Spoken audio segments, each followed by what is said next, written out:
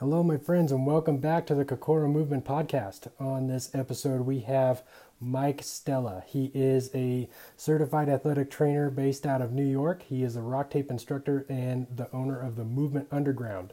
Originally, I thought this recording got all screwed up and we lost about the last quarter of it, but I was able to salvage it and I'm super pumped about it. We had a really fun conversation, so without further ado, Mike Stella.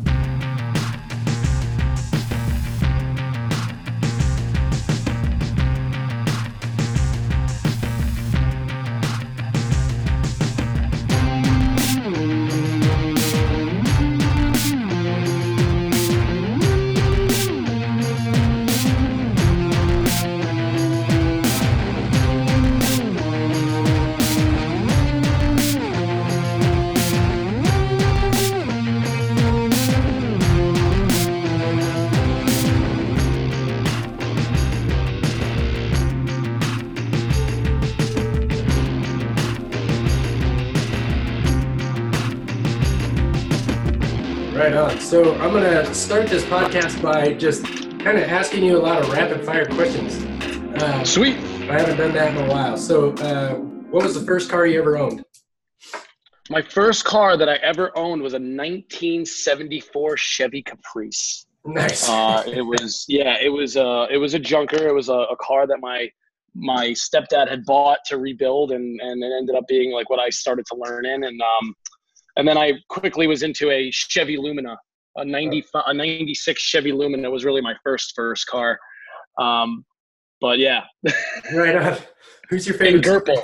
In purple. My favorite superhero? Yeah. My favorite superhero. That's a hard one, man. I've always been a huge X-Men fan. I'm a big Cyclops fan. I was kind of like the stoic leadership, and he wasn't like always the most overwhelming superhero, but when it counted, he could optic blast the crap out of some stuff. Nice. That's a great answer, man. Yeah, I don't know. I think about it a lot, and every time I see Captain America on the big screen, I'm like, that's my guy. That's who I want to be. I know. It's really hard. I guess it depends on like Marvel, DC, but Yeah. Me and my cousin, like my brother and one of my cousins were really close in age, and we were really into comics and like superheroes when we were younger. And when we would play X-Men, I'd always end up being Cyclops. So Yeah. I guess that's why I would choose Cyclops now. Right on. What's the most important thing you learned once you got out of school? The most important thing that I learned out of school was that I don't know anything.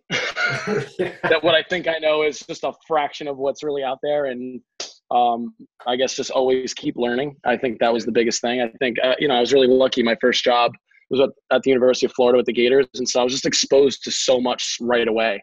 And then I was like, oh, wow. So the 4 years of studying that I just did really didn't even scratch the surface. So. Right.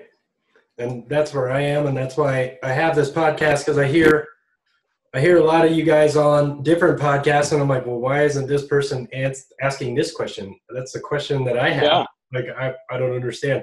And so that's why I get you guys on there so I can ask. And that's awesome. And speaking on that, like I took Joe and Courtney's top down, bottom up course. Yeah. And I'm going to go in April. Oh, it's so good. It's so good. But I walked. It's Joe and Courtney. It's only going to be good. You know what I mean? I got to talk a little bit about like how the background of it, and it was really cool to get their like inside perspective. But I'm excited. This year, 2019, my mission is to kind of like all the other rock tape instructors that have their own courses, because that's something I'm interested in doing. Yeah. 2019, I'm going to go take Perry's course, go take Joe and Courtney's course, go take Shantae's course. So that's really my goal. See if I can make my rounds and support the rock tape family, but also, continue to learn myself.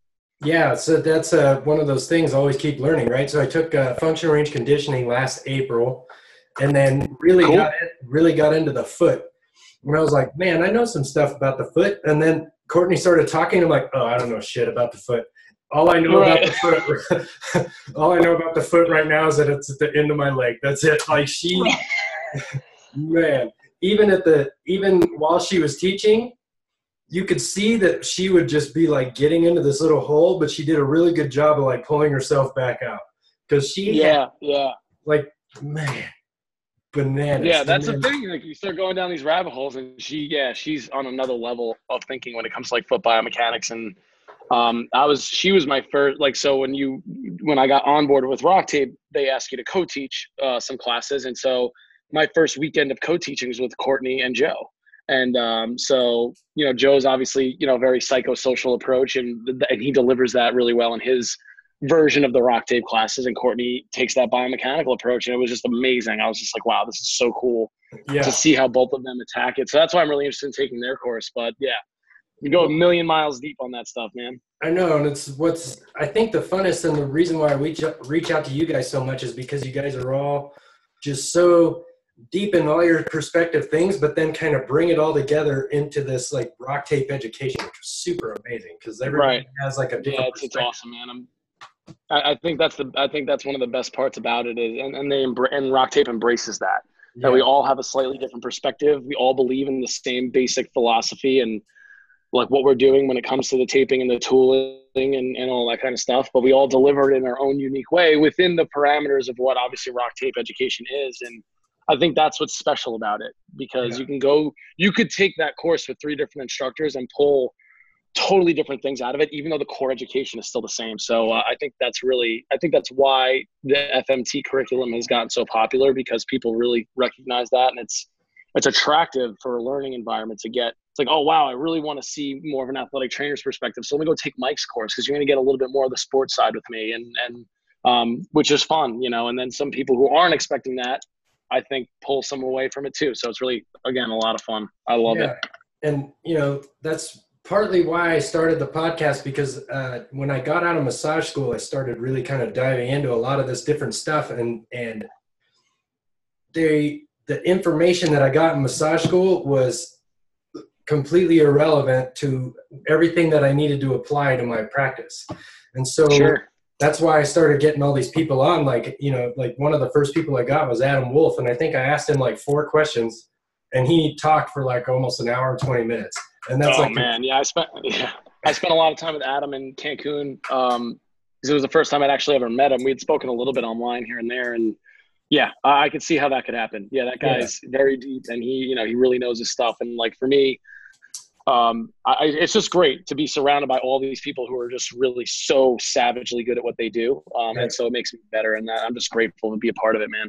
Right. And then, Perry Nicholson, I say this a lot, like he's the guy that's the big rig on the highway in a snowstorm. And you're just like, if I follow that guy, I'll be okay. So just do everything that guy's. And so that's a great analogy. Yeah. That is a fantastic analogy. Because you mentioned that you wanted to take some of his courses, and I took 3 courses from him last year. So one of them was the ANF course, and then I took his primal movement chains, and then his functional health systems course. And that guy's on another level, and every hole I needed plugged in my understanding is that guy is just like already way ahead of it and is already figured it out. You know what I mean? So it's really, so if you were going to take time in the trenches, man. Time in the trenches. Obviously, Perry's a passionate guy, and, probably one of the reasons that I'm even with Rock Tape. He was the instructor that I took first and was like, oh my God, this company's awesome. Like, I can remember it was like early 2013, or maybe it was late 2013. So it wasn't long after FMT had started. Yeah. And I took the taping course, and it was him teaching it in New York City. And I only signed up for day 1. So when I went, like, obviously it was mind blowing. I had taken other kinesio taping before that, and didn't really I liked using the tape. I had athletes that told me that they really loved it, that they felt great, but I didn't really understand what and why I was doing it. And so when I took that course, it was like, it just brought it all together for me. And he's like, hey man, you're going to come for like day 2. And I was like, I am now. So I signed up for day 2. And the funniest part about that, here's the best part about that story, is because like I was taping in the class, and he's like, oh, you've done this before, haven't you? Because I already been kinesio taping for years at that point. And I'm an athletic trainer, so like tape is what I do. Like I'm really good with tape. And so he's just like, oh, you got to come down. You got to come tomorrow, because that's when the real shit goes down. So I came back the second day, and then so we're at the Rock Tape Summit like a few weeks ago in Cancun, and I'm in a group talking with someone like the OG instructors. It was like Perry and Stu and Mitch Hauschild and all the guys that were there, like, really early on. And they were kind of talking about how they got into Rock Tape, and then they asked me like how I did it, which was kind of like randomly, I guess. And I was like, well, Perry was really what inspired that. He's like, Wait, was it a class in New York City like in October? And he like knew exactly the class that he met me. And I was like blown away that he remembered that. I was like, dang, man, like I can't remember what I ate 2 weeks ago for dinner on Friday night. I remember 5 years ago a course in New York, and you teach like 40 courses a year. Like, oh my God, that's crazy. But it was really cool. That guy's bonkers. He's one of those people you look at him on Instagram and you're just like, how are you doing everything? Because you're doing a lot of stuff. I know. It inspires me, man. It inspires me. I'm just trying to get a little bit better. Yeah. And speaking on Stu, like he was the one that I hosted the Rock Blades up here last year as well. And so he was the one that taught cool. that. Yeah, that guy was really fun. That guy's really fun to be around. So, oh yeah, I mean, that's kind of the theme of the whole crew in general. Is just everybody's, they're really good at what they do, but they're also really fun people and really genuinely just great people to be around. So, like I said, man, I'm just super grateful to even be part of the team. I'm grateful that I'm on your podcast. Like, it's pretty cool, man. Man, and it's so. I had the similar story that you had. Like, so I started my athletic journey pretty late. Get into mixed martial arts and when that's a rough and tumble sport, man. You're just like literally trying to beat each other up every day. Same story as you, where I got the KT tape and I was like putting it on all the time, and I was like, yeah, this is great, and if I could have it all over my body, I would. But then it would just I remember a distinct period of time where the KT tape just didn't work anymore. Like the sticky just was gone, and I was like, why would they do that?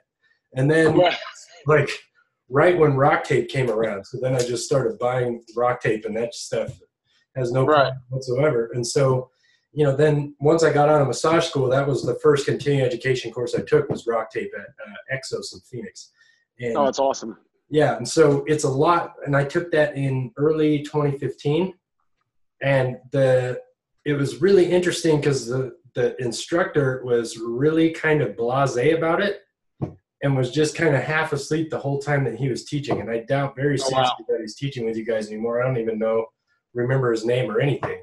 But, then I took Rock Blades, like when it first came out, and that course blew my mind and I had to drive all the way down to Tucson, which is like a 4-hour drive. And then the whole way back, I was like, what the hell did I just learn? You know what I mean? Because it's totally different. It's totally different than, because I was Graston certified for years, and that was the one rock tape course that I really hadn't taken yet. Yeah. Because at the time my career, like continuing ed dollars was really tight. So I had to really be kind of judicious with what I was taking. So I figured, I already took an instrument course. So let me take some different stuff. And then took the Rock Blades course finally. And just like for me, like when I learned instrument work like 11 or 12 years ago, and I've really been doing it that long because it was like the first thing I started doing like right out of school. And, but I was in an athletic setting. I was working at a big time D1 with, elite level athletes. And the mindset was more is better and deeper is better. And if you can get through a kind of painful session, that you were probably better off for doing it than not. And then just over the years, I kind of figured out that I didn't really need to do that on my own. And then taking Rock Blades kind of brought that full circle for me, where I was like, oh, now I have the understanding neurologically what's happening, that I'm getting these results without beating people up. You know what I mean? So it was really reaffirming for me that I had kind of gotten like over time, just by using it in clinical practice, that I kind of came to some similar conclusions. And then, obviously Steve and what Rock Tape did with that course is just really bring that, wrap in the biopsychosocial, wrap in what's happening in the nervous system, and make it really understandable. And so for me, that was really validating to kind of get to a similar place with it, and then actually have the reason behind why I was experiencing with my clients what I was experiencing. So yeah, I agree with you, man. Totally mind blowing. And I think Rock Tape has some really cool stuff in the pipe that I think will continue to push that envelope. And I'm really excited to contribute and help if I can, help with that. So. Yeah, the rock pods are really cool. I've been using cupping for a long time, and I was really pumped when they came out with their own set. Absolutely. Yeah, and then so I listened to you on the Rock Tape podcast, which is if anybody wants to hear your origin story, that's the place, right? So, but then you started teaching for Rock Tape last year, like in July. Is that right? Yeah, last year in July 2018 was when I first started teaching. I was onboarded around this time last year. So there was like, we went to Colorado for like an instructor boot camp in April. And then it was just kind of like, here are the decks. Here's all, obviously they set us up for success, with all the material, but, and then I started teaching in July, and it was at a feverish rate ever since, which has been awesome. Yeah. So last year I did a lot of education and it was just kind of the thing where the previous year I was just telling everybody, when somebody comes up and asks you, hey, how's it going? You're like, well, I feel like I'm running down a hill that's too steep and I'm going too fast. That's how it feels. And then, and then last year it was like, well, remember that hill I was telling you about? Well, I fell and I'm just falling down the hill. I have no idea what I'm doing, just trying to get my wits about me because this year I'm really focused on integrating everything I've learned over the last couple of years, but that just kind of sounds how your life is going where, you have your practice and then you're teaching now, and then you're also teaching elsewhere, right? Yes. So I'm a clinical instructor at Hofstra. So I don't teach courses there, which may happen. I don't know, like teach an actual class. That was something that I was talking to them about, potentially teaching their manual therapy class. So yeah, right now it's obviously the Movement Underground is a new endeavor. So that's taking up a lot of the time teaching for Octave, and I'm in the process now of developing my own courses. So hopefully this year you'll start to see some online courses from me, available, and then maybe some other paid content, but I still really like producing the content for free, like doing stuff like this. Anthony and I are going to launch a podcast this year too, the Movement Underground podcast. So that should be coming out in the next couple of months. Right. Just as and just, I think over the last couple of years, like with social media, I've gone like, okay, I was all in on YouTube, and then I kind of backed off YouTube, and then I was like all in on Instagram, and then I kind of backed off Instagram a little bit. So this year I want to do a really good job of just kind of putting content on each of these platforms individually and kind of spreading it out a little bit more and just making what I give for free more robust. And then hopefully people like it and want to hear more and maybe buy my course. I don't know. We'll see how that goes. But yeah, right now, man, I'm just enjoying it. It's a lot of fun. I got great people around me. So I really can't complain. I'm busy, but like in the best possible way. Right. And it's a lot of fun, and I'm still learning. So I'm going to do some more traveling this year and, just mix it up.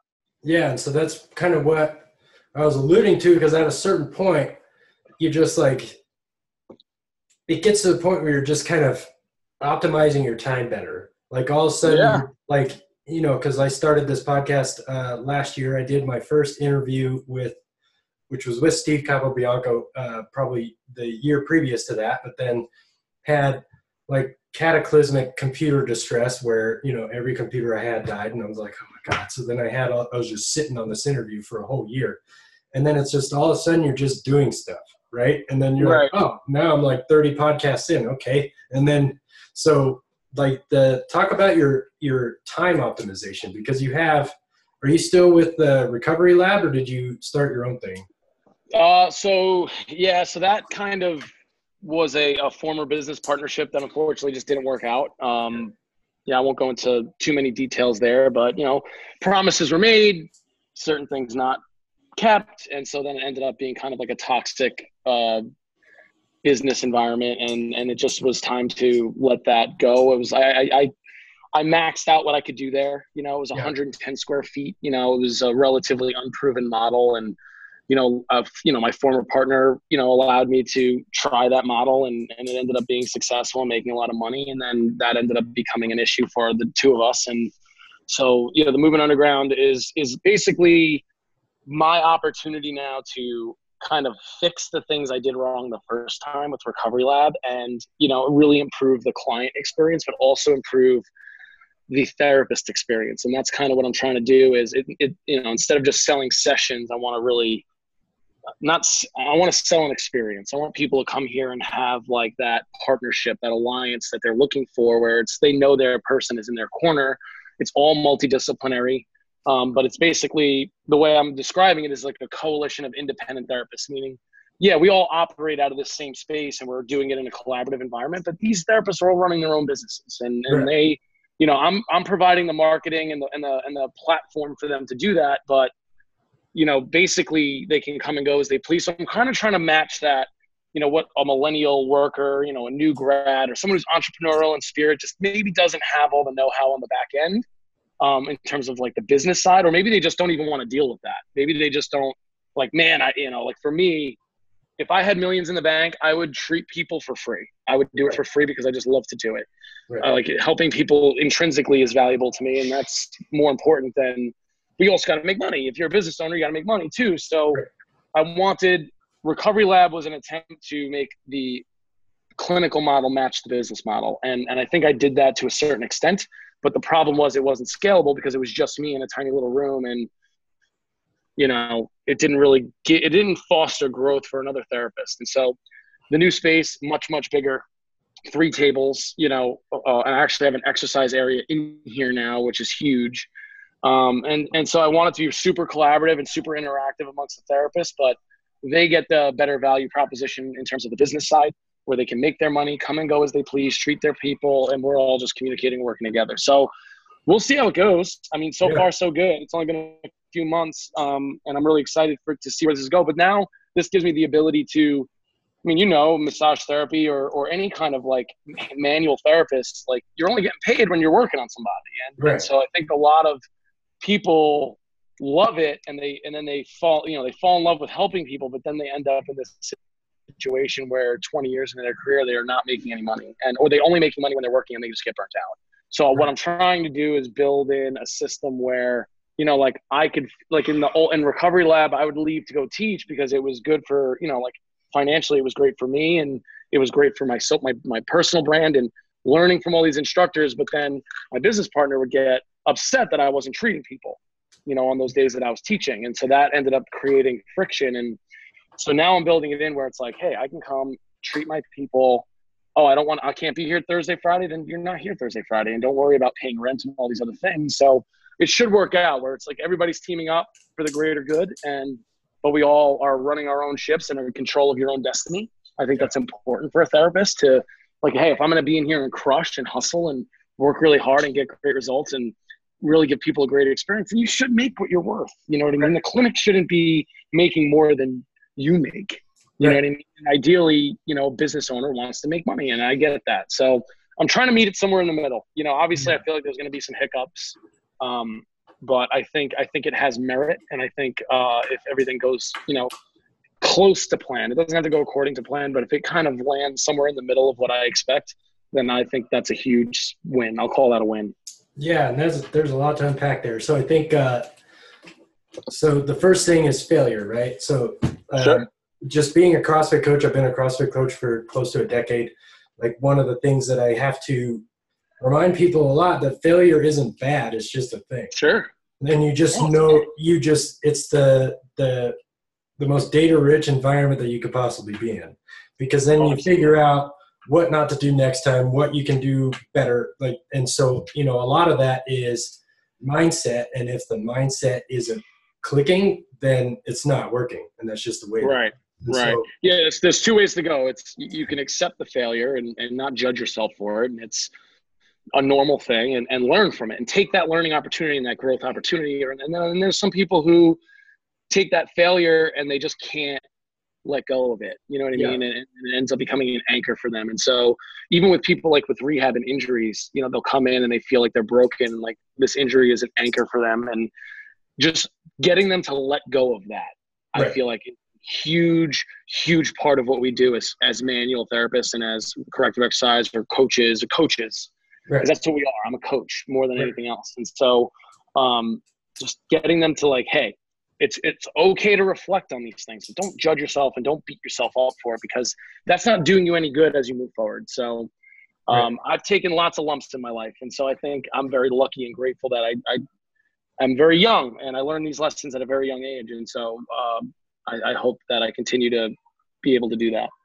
Yeah. And I went through some stuff at the end of last year that kind of left me scrambling, trying to figure out what I was going to do as well. So trying to get my office set up, and then I have a personal training business, and that kind of got screwed up to where I had to figure out a new place to train people, and now they're not within the same spot, and so now I'm trying to figure that out. So that's literally what happened to me, man. It was kind of a falling out between my former partner and I, and next thing I know, like randomly out of the blue, like I just assumed we would work it out because we'd always done that. We've always worked really well together. And I just assumed he was going to do the right thing and meet me where in the middle, where that's all I was asking for, is to be met in the middle. And then all of a sudden he's like, yeah, so this is where we're done. You know, and all of a sudden I'm like, I have 30, 40 clients that I see and pro athletes and all these things, and I have no place to treat. Right. And I was really, you know, obviously upset for, you know, I had students that were there. And so it was like totally like a nuke went off.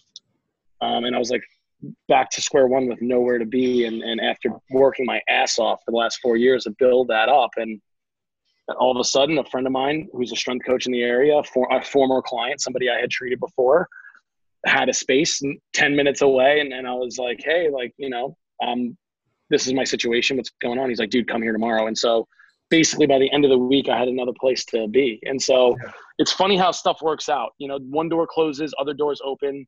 You know, I feel like if you're just keep your ear on the ground and you can just stay kind of true to your course, those things will reveal themselves. And so it tends to work out the way it should, and for the better. I mean, this is a much better situation.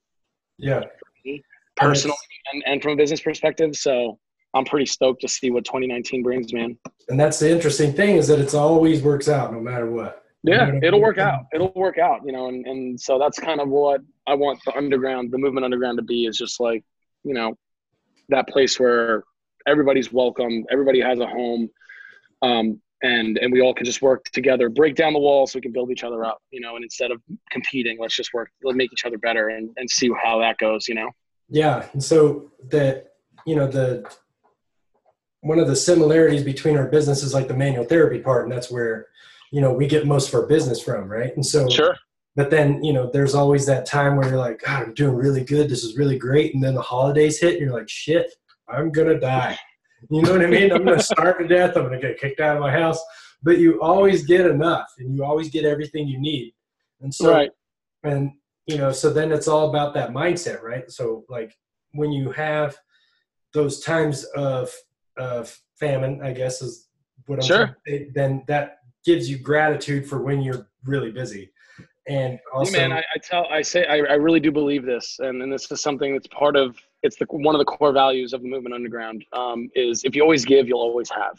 Yeah. And I feel like, you know, an early mentor of mine, Glenn Marinelli, who was the head athletic trainer at Marist for almost 30 years, he's no longer with us. He actually died of brain cancer, which was really horribly tragic. But he told my biggest concern, and I love athletic training, I really do, and I always wanted to work with athletes, and I wanted to be in that setting, team setting, but I was really worried because athletic training doesn't typically pay well. It's a really hard lifestyle. Like most athletic trainers are working 60, 80-hour weeks for less than minimum wage if you were to do it by an hourly rate. And yeah, it's awesome. You get to work with some amazing athletes and go to some cool places, but it's not a very easy lifestyle. And that was always something that worried me about, you know, my life. And like, you know, I spent over $100,000 in school, and is this going to be worth it? And he told me that if the passion is there, the money will follow eventually. Yeah. And so I've just kind of stuck to that, man. And, you know, if you love what you do and people see that and you're genuine about it, I think a lot of those issues start to melt away. Right. I think when you get really concerned about the money and you're counting, and once you get into the point where you're counting sessions and you're like, okay, if I can do this amount of sessions, it's going to be this amount of money. And again, I'm not saying don't project and know your numbers. Like, know your numbers. If you own a business like what you were doing, you got to know your numbers, and so that you're making sure that your pricing is right and your allocation of time is right and all these different factors. But if you get so caught up in that part of it, like figuring out pricing structures and how many sessions, and I feel like you've already lost at that point. Like now you're scrambling and you're focusing on stuff that really doesn't matter. Right. Because if you just focus on that person that's in front of you and you give them 100% of your attention while they're in front of you, they're going to feel that and they're going to see that. And again, the best compliment anybody could ever give any clinician, regardless of what your credential is or what your approach to treatment or training is if they refer a friend or a family member, that is the best compliment that you can get. And so my goal with every person is I want them to have such a great experience that the first thing they think about is that person that they love that's also struggling, and they want to bring them in. So if you can get to that point, the numbers start to not matter as much, and the money will be there. And so like you're saying, like obviously know your stuff. You gotta, there are times of the year where it just gets really slow. August is another time, like the holidays, forget it. But August, like right right as like school's about to start back up, especially me. I work with a lot of college and high school athletes. It's like a nice big chunk of my business. And, as soon as school gets back started, parents are crazy trying to figure out their schedules. And, you're going to have those ups and downs, but Right. it's just natural. And if you're patient, you don't panic, it ends up working out. Right. And then the whole falling out thing, like it's something that creates tension. And then the tension is what accelerates you forward to what you're supposed to be doing. Right. So yeah, man. Keeping your eye on that, just being like, okay, so now I'm going to where I needed to go because I was too comfortable here, or there was something that wasn't right here, but I was settling for it. And so now right. What I want. Here's another really great analogy, and it's like, I don't know if you saw the T-shirts on my site. Recovery isn't a weakness; it's a weapon. And I chose the bow and arrow for the imagery on that for a very specific reason, because I think it's a great metaphor for life. And what you just said with tension, right? So if you're taking a bow and you're drawing that bowstring, right?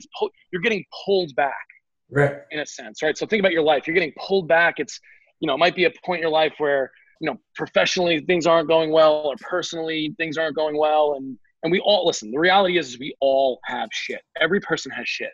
Right. And that is like that metaphor of like, oh, you're building all this tension because you're getting pulled back. And it's only doing that because you're going to get released. Right. You're going to get released and launched. And I think, like, so what I mean by recovering, you're recovering that bowstring. And when you release it, that's when all the cool shit starts to happen. And so earlier in my life, in my younger days, when I don't think I was as wise or, as experienced, I would fight that. I would fight that everything happens for a reason. I didn't believe that because I hated the notion that I wasn't in control of my own destiny. And then as soon as I started just accepting it and not letting it kind of make me crazy, that's when really good stuff started happening. And it just, again, everybody's going to have downturns. You're going to have hardships. You're going to have obstacles and adversities. And that is the nature of life as a human being on this planet. And just know that, it's all because it's setting you up for something bigger. And so as soon as I accepted that, really great shit started happening for me. And it was really cool. It's really awesome. I'm just grateful for it now. Right. And then it's a known fact that humans need struggle. Like they oh, for sure.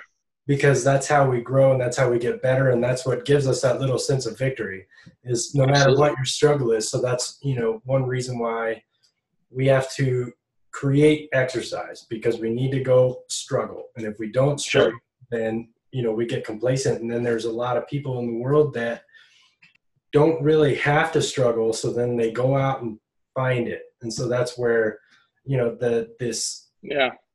this age of outrage is coming up. Well, how dare you do this, or how dare you do that? And it's like, God, you got to get right. You're searching for something to struggle. I mean, it could be as simple as, like, I started last year with I read Aubrey Marcus's book and, with the cold shower and so you take your normal shower in the morning, which I do. And then the last 3 minutes, it's blasting it full bore cold as I can get it, which in the wintertime in the Northeast, that water gets some cold. and it's like, for me, every single day it's a moment of triumph the way I start my day, because I have to get over that mental obstacle of, fuck, I'm going to turn this handle and then my comfort is instantly going to be gone.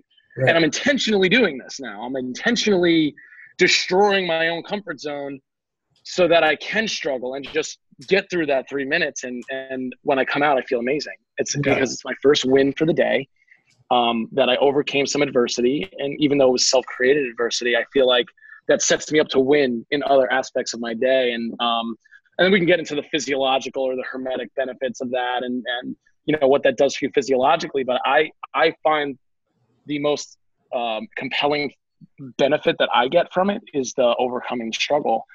And in the springtime, once it starts to get a little bit nicer out, I'll start to do like my ocean dips in the morning again. Obviously the water's 38 degrees here, there's just no way. I'd probably be like, oh, you big pussy. So like I'm not doing it, man. I'm not doing it. So I've been on the David Goggins war wagon ever since that guy released his book, and I listened to his audiobook literally twice in a row. And that guy is like one of the most inspirational people ever.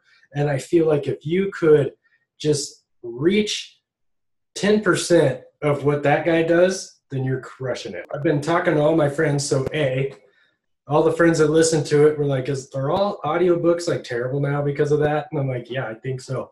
But why? Because that one's so good. What was the name of it? I'm gonna have to check that out. I love audiobooks. So it's called Can't Hurt Me and it's by David Goggins. And so he's just his whole entire story is basically gives you like no excuse for anything. Essentially, it's phenomenal. Right. And so he's, but like I keep saying, like if you accomplish like 10% of what that guy's doing, then you're doing amazing because, and he said like one of the things that motivation is crap. Nobody's ever motivated to take a cold shower. Nobody's ever, like I bought an ice bath last year. Nobody's ever motivated to get in the ice bath. You just have to do it. Sure. You know what I mean? And so that's how you get disciplined is by doing the stuff that you don't want to do more often, right? Sure. Like I don't want to make my bed. I don't want to do dishes, but I just got to do them. And so I think that he's an incredibly loud voice that everybody needs to hear right now. And regardless if you're disciplined and you're accomplishing or not, because if you're like in a situation like you and I, where we're doing good, but we could always do better. And then all those people out there that are really hesitating to kind of just start stuff because they're worried about failing, like you're probably going to fail, but like we were just saying, it's not a bad thing. It's just a thing. So like you're just and start something. So yeah, man, I love the whole Gary Vee approach, man. I want to keep failing. Yeah. Because that means if I continually fail, it's because I keep putting my chips back on the table. Right. And the day that I don't do that anymore is the day that I got to walk away. Yeah. And just be done with it because you got to take risks and I'm not, you got to calculate your risks and all those things. But I agree with you, man. I think the biggest issue across society in 2018, 2019, like in the current age, is that we're all too comfortable. Right. We're all too comfortable. We have so many ways to mitigate stress and mitigate hardships because everything is super convenient. And, one of the things about working with high school kids, specifically in this setting, in a strength and conditioning setting, that I love is the weight room becomes the ultimate equalizer because it doesn't matter how much money you have or how much education or where you are in your class or where you are in the hierarchy of your sports team. That bar weighs 45 pounds for everybody. Yeah. And it can break you or it can carve you out of marble. You know what I mean? Yeah. So I love that part about it. And I think, my experience, this is like combining my experience from here with East Coast, but also at AMP. And, we'll get parents sometimes that would be like, okay, what's the most expensive package? Thinking they can just throw money at the problem and that'll solve it because that's what they're accustomed to. Right. If you want something good and fast, you can just pay a lot of money and you can get that. But you can't do that. It's like, hey, if you really want your son to be an all-American athlete, well, genetics is genetics, and we're not going to change the fact that you guys are both 5'2" and 115 pounds. So he might not fall on that elite athlete spectrum. But, if all that is equivalent and you're going to put the amount of work in, then you're going to get better. And it's just, I think that's such a great teaching point for kids now because it's really one of the few things that they have left. PE programs are getting cut everywhere.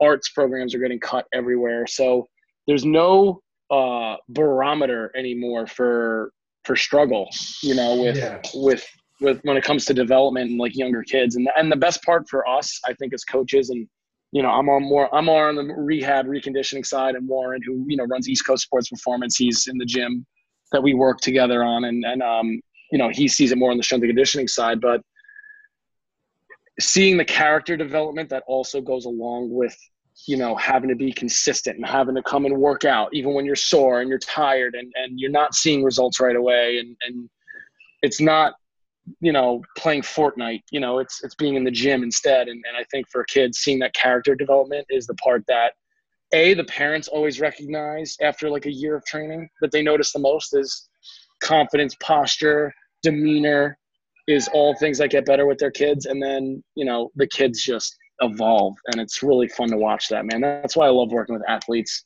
is watch that evolution process take place with somebody is really, really, really fun. It is. And it's really interesting to see people's confidence kind of grow. So, just being in the CrossFit space, every once in a while we do those 1 rep max lifts, right? And so it's really Sure. easy for people to be like, wow, that's heavy. I can't lift that. And I'm like, well, I think you can, so prove me wrong. Right. You know what I mean? So, Sure.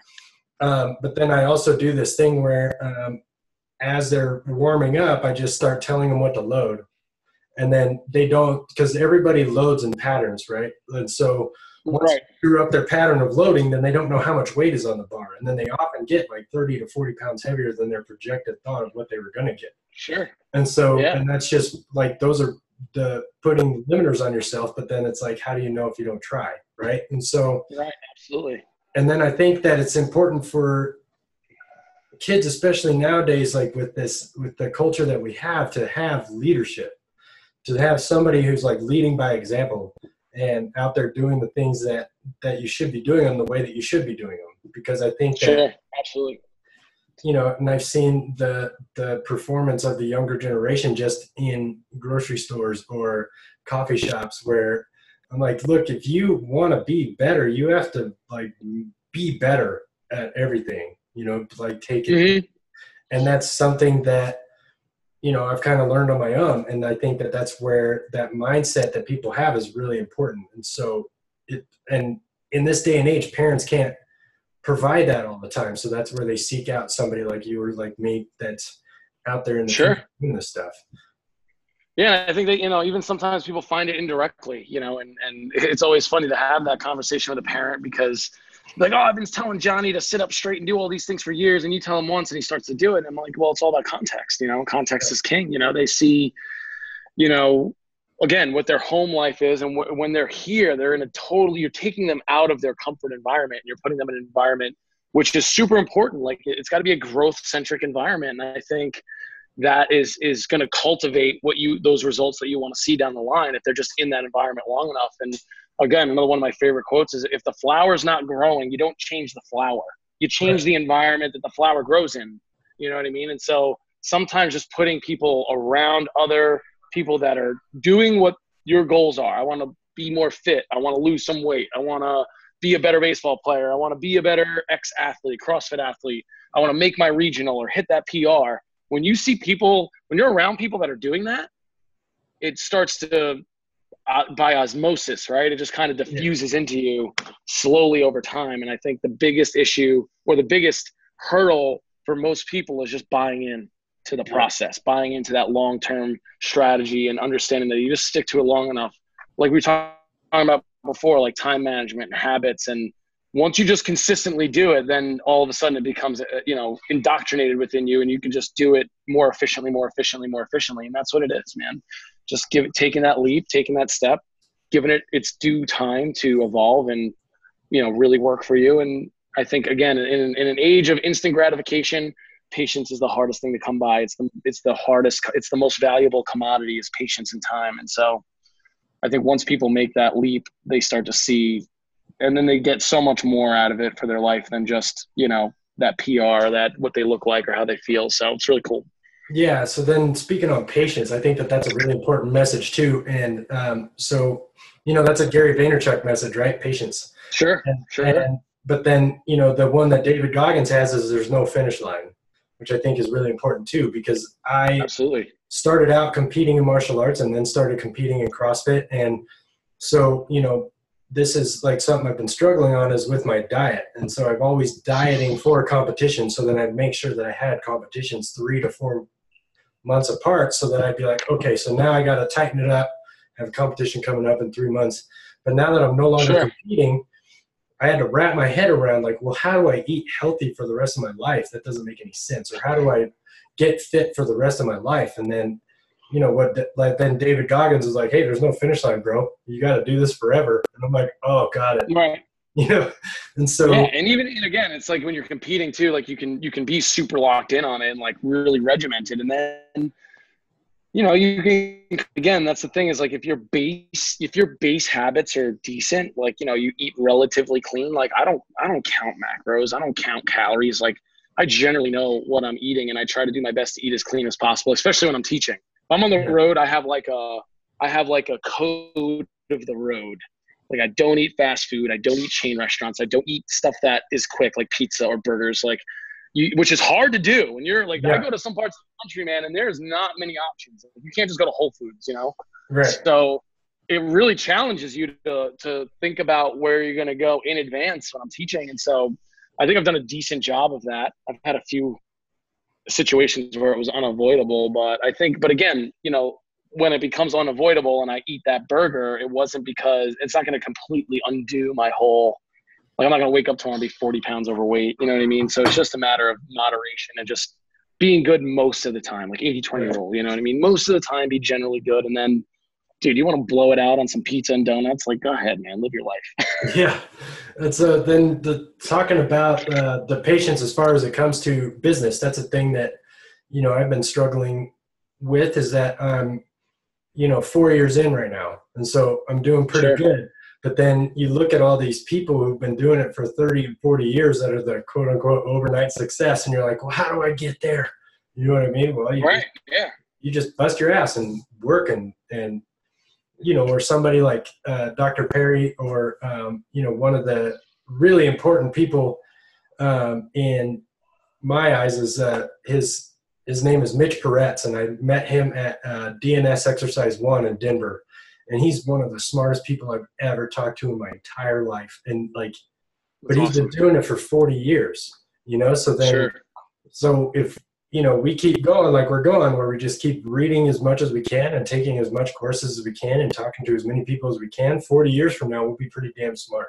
You know what I mean? But we still have, but then those people that have been doing it for 60 years, they're still smarter than we are, but we still. Well, I think it depends. And you know, it's like, you know, I've also had the opposite experience where I run into that person who's been doing it for 35 years, but they've been doing it the same way for 35 years. Yes. You know what I mean? So like experience is also context driven, because the same experience for 35 years isn't as good as new experiences for 3 years. You know what I mean? So, and I think because of, especially if you're on the insurance side, which thankfully I'm not, cash, you know, obviously it's, you know, moving on the ground is a cash-based thing, which makes it possible for me as an athletic trainer to really have my own practice. But if you're in that insurance model, like that insurance model breeds routine. It breeds doing the same thing with the same mindset in the same way for the same conditions over and over and over and over again. It literally is breeding complacency and underachievement in healthcare. You know what I mean? Like our pay structure is literally breeding therapists that don't give a shit. And ultimately the you know, our society is suffering for that. Right. So, you know, again, another huge advantage to when somebody pays that money out of their own pocket, that is a huge buy-in tool. And I'm brutally transparent with them. Like, hey, listen, yeah, it's cash. Yeah. Could you get reimbursed from your insurance? Here, I'll give you the invoice. Here's my NPI number. You can certainly try to get reimbursed, but pay this money because it's not a cost. It's an investment in you. And because they paid, they're more likely to do their programming.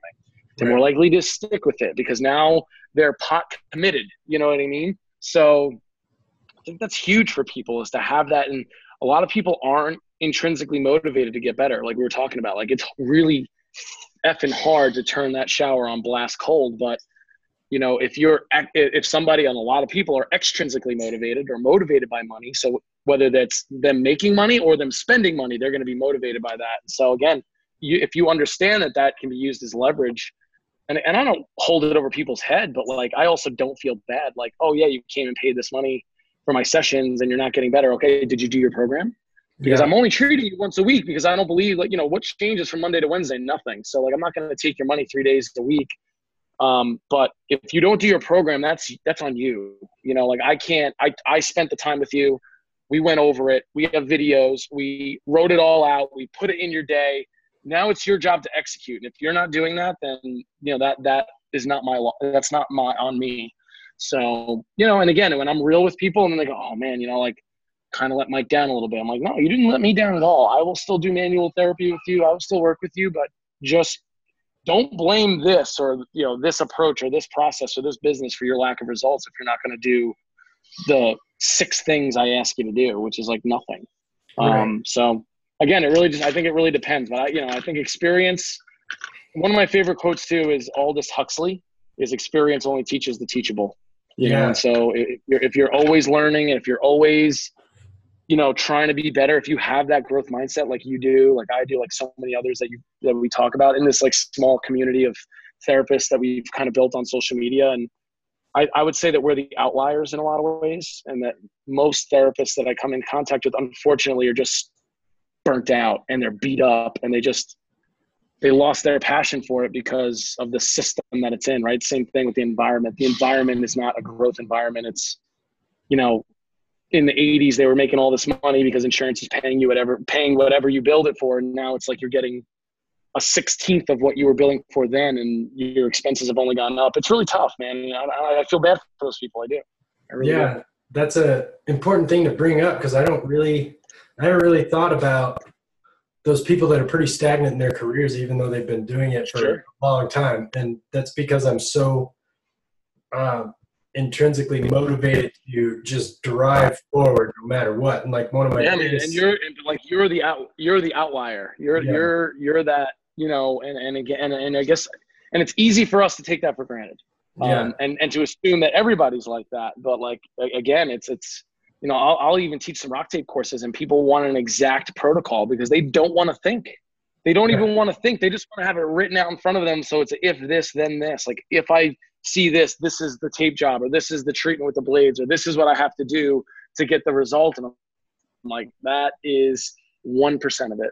That's you're focusing on, you're jumping over dollars to get to pennies, man. You know what I mean? Because that's not, the bigger picture is the art of how you combine all these things and get people to believe and buy into what you're doing, and also stick to the process of the treatment and of the training and the rehab or the corrective exercise, whatever you want to call it. And that's where you're going to get the result. It's going to take time. So yeah, I think, like I said, man, experience is context driven. If it's the same experience over and over and over again, if you are a growth minded person and you're stuck in an environment where everybody's doing it the same way. And that's the thing, man. A lot of young therapists, you know, I taught a class last weekend, and I got to speak to some like 2 or 3 physical therapists that are all from like a big box clinic. I'm not going to say which one, but it's like a huge like chain of PT clinics in the Northeast. And they even admitted, like, you know, I got out of PT school 2-3 years ago. I make okay money. And he's like, but I haven't learned anything. I'm doing it exactly the same way I did it day one out of school. And, you know, so that's what the Movement Underground is supposed to, that's what I want it to be. It's like, hey, come here, do your thing, but be in an environment where, you know, I'm not going to question what you're doing, but I'll tell you why I'm doing it the way I'm doing it. And if you can draw some positives from that, then that's awesome. And then that's us helping each other, you know? Yeah. Cause one of my biggest fears is not making progress. So that's what makes me drive so hard to get to where I feel like I need to go. And then to never really be kind of satisfied with where I am. And I think that that's really important. And it's easy though, because in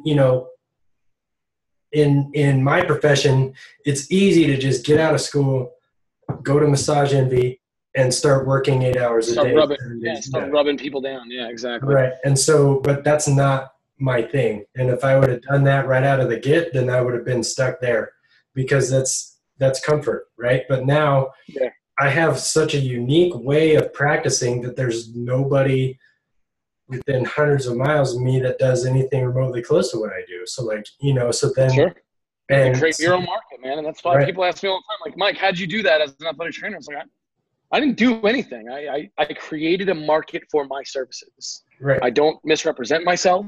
I'm not a physical therapist. I'm not a chiropractor. I make that very, very clear that my experience is really in this movement reconditioning, like athletic performance. And yes, I take a manual therapy approach to it, but you know, again, you created a market for your services. And I think like, that's what you have to do. And so, you know, one of the best pieces of advice, I think, from a business perspective, and this was something, again, at the instructor summit, you know, some other new instructors that are kind of in a similar place, they're just starting their new clinics. And how'd you do this? How'd you do that? Like, how'd you set this up? And I'm like, bro, start from the back. Start from what you want that client experience to be. What do you want somebody to feel when they come to your space? Start there and then work backwards from there. And then that's how you get your systems, because that has to be everything that you do now. All these systems that you put in place, all the marketing materials, all the copywriting, all the social media, all these different things that are facets of running a business, all of it means shit unless it's communicating that end experience to them in some kind of consistent manner. And so I think if you can do that and just start at the dream, what is it going to be? What is somebody going to feel? What are they going to experience when they come here? And then work backwards from there. It makes all of those decisions really easy. And I think that's why it's important to have something like core values and have those values that you can measure that's what I'm going to measure my success by, not the money in the bank. I'm going to measure it by, am I being true to these core values? And if you want, I can share some of them with you, but I think that if I'm 5 years in and all of those core values are still being met, I'm winning. That's, to me, that's successful. And if I can just expand on that in 10 years and 15 years and 20 years, I feel like then the money will be there and everything that I need, I'll have what I need. And I'm hoping to just build a culture of other therapists that can just love what they do and just not struggle financially and have the lifestyle that they want and the flexibility that they want and have it all simply because they're giving it all. You know what I mean?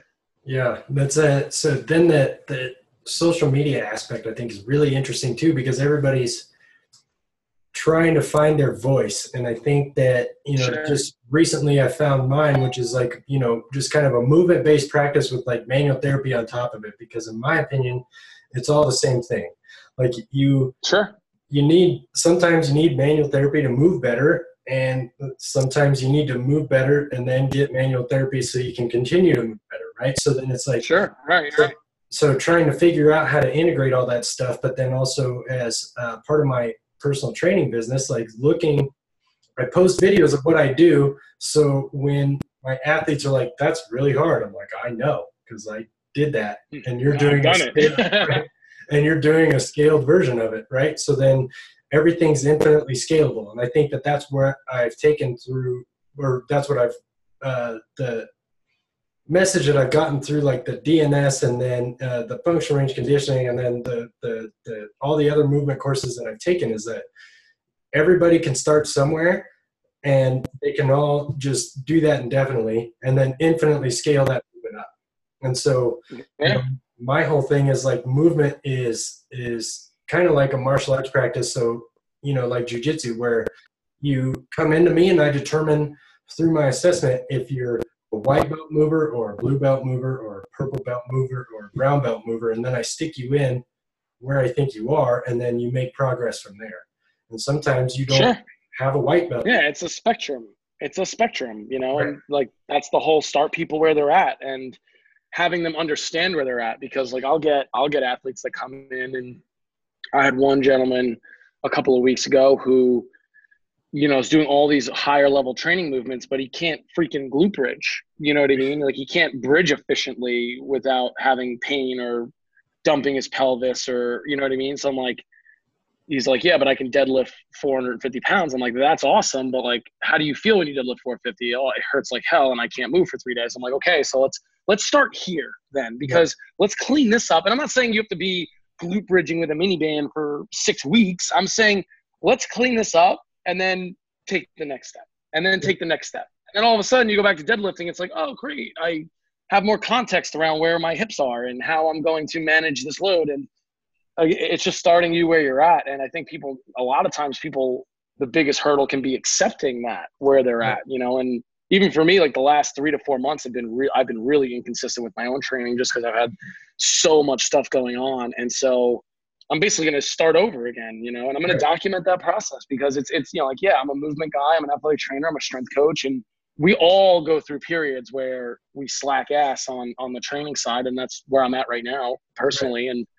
And I start where I'm at, you know what I mean? I'm not going to go start picking up heavy weight. I'm going to start with, hey, let's get my basic movements back. Let's get some strength endurance back. And then I'll start working from there. And it's just understanding where you're at so that's how you mitigate your risk, because then what good is it? What good am I to people if I'm like, yeah, okay, I'm going to get back into lifting. But in 4 weeks from now, I want to be like right at my sub-max weights and I hurt myself and now I can't help anybody. So it's like, sometimes you just got to be smart, and You know, like I lift very differently now than I used to because I have a lot of injury issues and I have to manage that. And yes, it doesn't stop me, but again, know thyself. You know what I mean? Know your body. And again, the only way to get there is to use it and understand where your limits are. And some people will overdose, and I don't always even think that that's a bad thing. Like, oh crap, you overdosed your running, like now you're really hurting. That might be an opportunity, or like where we integrate some manual therapy to get you back over that hump again. But now you know where that upper limit is. You found where that limit is for you. And so now we can use that as a biometric for how we're going to dose whatever exercise or movement that you're doing or that you want to do, so that we're continually building your ceiling and your thresholds and your capacities without habitually crossing that line. And so, again, there's value to fit. And again, it just comes full circle. Our first topic of conversation was failure, and it's knowing where your failure is and just being able to use that as a point of reference, you know? Right. And then knowing where you're at, like you said, so like 2016 was really pivotal year as far as like strength goes for me. And then after a while, I'm like, okay, so now what am I doing? So like, you know, I deadlift 500 pounds. Do I really want to put in 6 months of really hard training to maybe deadlift 525? What are we doing here? So like 500 is pretty cool. Right. So now, like, you know, get to the point where I'm like kind of at the point where I'm comfortable with doing like an indefinite maintenance phase, to where, you know, I'm just maintaining the strength that I have because I got to this point where I'm happy with it. And so that's a conversation that you need to have with people. And I think, you know, just being a CrossFit coach for so long, I think that that's where CrossFit tends to falter quite a bit, is, you know, looking at people and watching them deadlift bad, but not really having a regression from the deadlift to where they go in order to get, you know, awareness of what their core actually is or anything like that. So then, you know, they're just like, well, you're not really deadlifting right, but you got to do 50 in this workout. More reps, yeah, exactly. And then and so that's just kind of where my brain's at, and I'm trying to really influence my gym the best way that I can and keep people as safe as possible. And, you know, that's just beautiful, man. Because, you know, like we were speaking on, that's a community, right? So that's where, you know, people join the gym, they see where other people are at, they see where their potential is, and then it really encourages them to go that way. And that's one of the things that I really like a lot about CrossFit. You know, I think that's one of the most beautiful things about CrossFit, because people ask me, "Oh, what do you think about CrossFit?" They're waiting for me to say like, "Oh, it hurt, the injury rates, this, that." Like, I'm like, listen, here, look at what CrossFit's done really well. They built a tremendously powerful community, empowering community for people who, you know, and you look at the people who are attracted to it. A lot of them are former athletes that they get out of college and now they're working regular people jobs, and they just miss that competition. They miss that environment of collaboration and people, you know, like you hit your lift and like you getting hugs and like, you know, people, you know what I mean? Like a lot of people are driven by that, more the community aspect than the numbers or the weights or the lifts or the type of training that it is. And I think it really depends. Like even for me now personally, like you know, again, had some personal stuff. And so I kind of became very introverted when it came to my own training. So like even like all through last spring, 95% of my workouts were by myself on the beach, no phone, with a kettlebell or a mace or an Indian club or just something new that I haven't done before, and going and just being really crappy at it on my own, you know, without other people watching, and just doing my thing and exploring some new ways to move. And now I'm really cool. Now it's cool because I've gone through that experience. Now I can integrate that with some of the things that I'm doing. Like, where do I find value in using a mace and unbalanced loads, and, you know, just Indian clubs as part of like a rehab, and just, again, sometimes novelty is a great way too to get people to buy in or to learn about yourself. Cause it's, you know, it's a really scary thing, but it's also a really powerful thing to be new at something. And so that's something that I've challenged myself for this year, is to be new at more stuff, and, you know, and just be a rookie at more stuff, and then go from there. And I think you can grow a lot from that personally, you know? Right. I agree. All right, man. So we've been going for about an hour. Let's wrap this thing up. Yeah, sure. Where can people find you? I mean, obviously I'm most active on the Instagram at @Stella_ATC. You know, I kind of took a little bit of a content hiatus, but you'll see a lot more content coming on there. I got the new the movement at the Movement Underground, which is going to this account. You know, I'm going to repost a lot of stuff on there. I'm going to put some unique content on there. It's going to be more for like, you know, the ins and outs of like the business and reaching out to us on that. And then obviously the movementunderground.com, you know, if you want to check that out, that's kind of a filler site right now. There's more, there'll be a blog on that site. There'll be, you know, more ways to interact. You know, I'm hoping to obviously start the podcast and use that website as a platform for the podcast and reach people that way. So stay tuned for that. And I'll make my announcements on all that. YouTube, the Movement Underground. So I took my old YouTube channel and just rebranded it so that it was more reflective of the new business. And so all my old content's still up there. If you want to see, you know, the session sit-in videos or, you know, what that's all about, it's still a very similar process. But yeah, I'd say Instagram, YouTube is where I'm the most active. And then my personal brand site, which kind of is a little bit of everything. It's like my rock tape tours, will be what my teaching tours are, like for my own course, hopefully this year, and like where you can buy maybe the digital product versions of those. And also, you know, a little snippet about what the Movement Underground is. So that's MikeStellMovement.com. And you can hit me on there as well. Lots of different stuff. What books are you reading right now? What books am I reading right now? So I actually, when I was at the Instructor Summit, I was talking with Adam Wolf a lot, and I kind of am taking a little bit of a break from more of the deeper stuff. I'm actually listening to the Beastie book right now. Okay.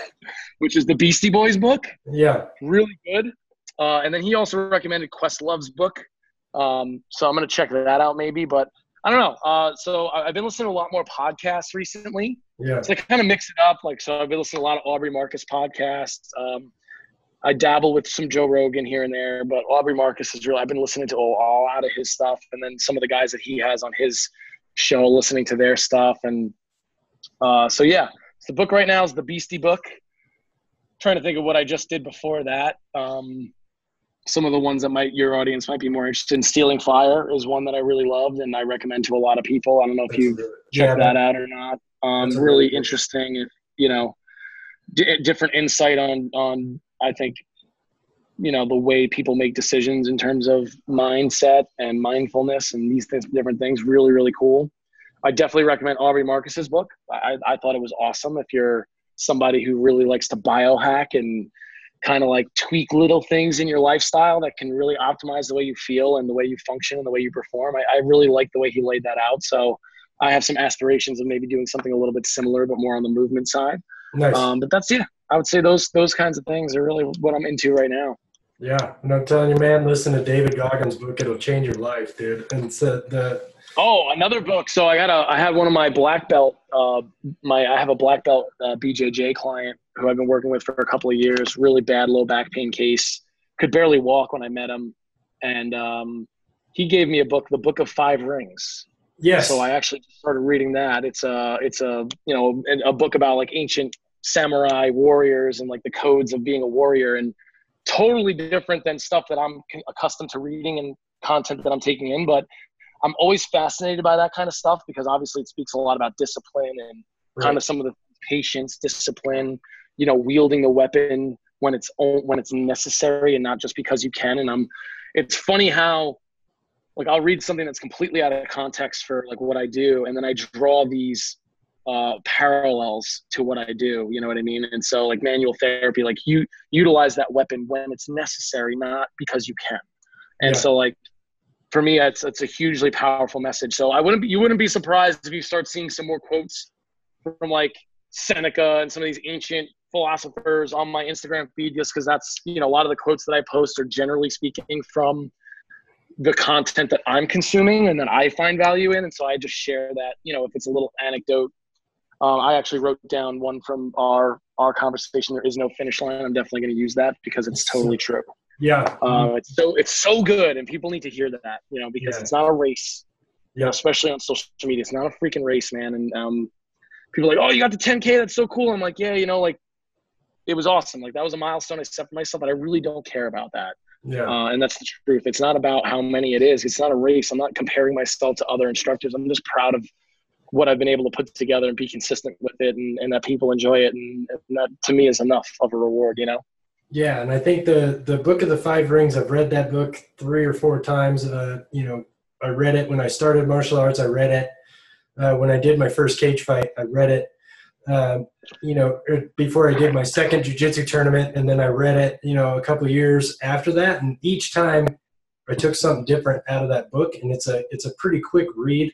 So I would highly recommend that one also. Really quick read. It's a super small book. Like he gave it to me. He's like, this is one of my favorite books. I think you'll really like it. Like, so this is a client who started as a client, has really become like a friend, like a brother. Like I would literally do anything for this guy because I'm just so proud of his progress and where he started in extreme pain, couldn't move at all. But this is a black belt, like a high level guy, that this is part of his life. He basically has people telling him, doctors telling him, give it up, don't do it anymore. And he's like a young dude. And so his resiliency just inspired me so much. And we ended up creating such a really strong relationship. And I'm really thankful for that. And I think early in my career, I was always not ridiculed, but I was always told by other clinicians, like, don't get too close to your people because you can't be objective, or, you really shouldn't form those friendships, and like, you got to keep it strictly professional. And I think that's a load of shit. I think creating that relationship is the foundation on which you can build somebody's progress. Right. And they need that. They need that outlet of like, they're not just coming to see me for manual therapy. They're coming to see me because they enjoy the time that we get to spend together. And for me, that's more important. And so, it's a cool thing. And so like to watch his progress and to see where he's at now, and now 2 years into this, like from not being able to walk and stand up straight to, we are looking at some competitions this year for him. Nice. In the IBJJ, you know what I mean? So IBJJF, and I'm so excited to see him get back on the mat and see what he can do 2 years later. And it's just a great testament to, and so he gave me that book. And so I read it purely because he recommended it. And he's like, I really think you'd like this. And I put it in my bathroom, and it's a great bathroom read if you're interested in that. Yeah. So that was the first time in our conversation where I shook my head no instead of yes. Like, how dare you say something like you shouldn't have a relationship with the people that you're working with? No, I know. Like, I did. Listen, I was really told that early in my career, and I just never vibed with that because I am somebody who, like, again, I'm grateful for this, but I genuinely give a shit. I care about the people I work with. I want them to get better, and it's not just a financial transaction.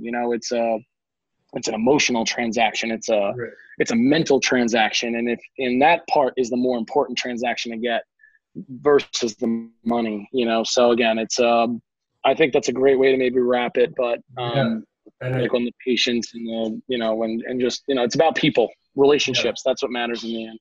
And I think that the biggest part of our business, like, to be completely honest, regardless of, how we practice or who we practice on, is like the fact that you give a shit about people.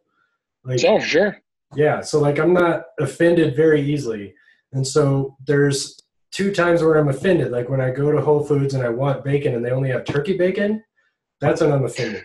And then when you said that somebody told you that you shouldn't have a relationship with your patients or clients, it's insane. That's like offended. Right. No, I agree. And I struggled with that. I really did, because I was like, okay, the people that I admire, these are mentors of mine, and they're telling me that, hey man, like, you really kind of crossed that line into friendship, and you really shouldn't do that. And I'm like, well, I don't know any other way. Like, this is who I am. So for years I tried to like volume that down, and then just, started having my own, issues with practice and not feeling fulfilled with it. And then I just realized, like, that's all bullshit. Like, there's no right or wrong way to do anything. Right. As long as, again, stick to your basic principles, do no harm, do it for the right reasons, do the right thing by people, and everything else works out. Yep. There's your way, and then there's everybody else's way. So do your way. For sure. Exactly. Right on, brother. Well, thank you so much for coming on, man. I had a great conversation. Oh man, you're most welcome. Thank you for having me. Anytime you want to do it again, let me know. Maybe we'll get the Underground podcast up. We'll get you to reciprocate. Heck yeah. Fired up, man. I can't wait. All right, brother. I'll talk to you soon. Take care, man. Have a great rest of your day. You as well.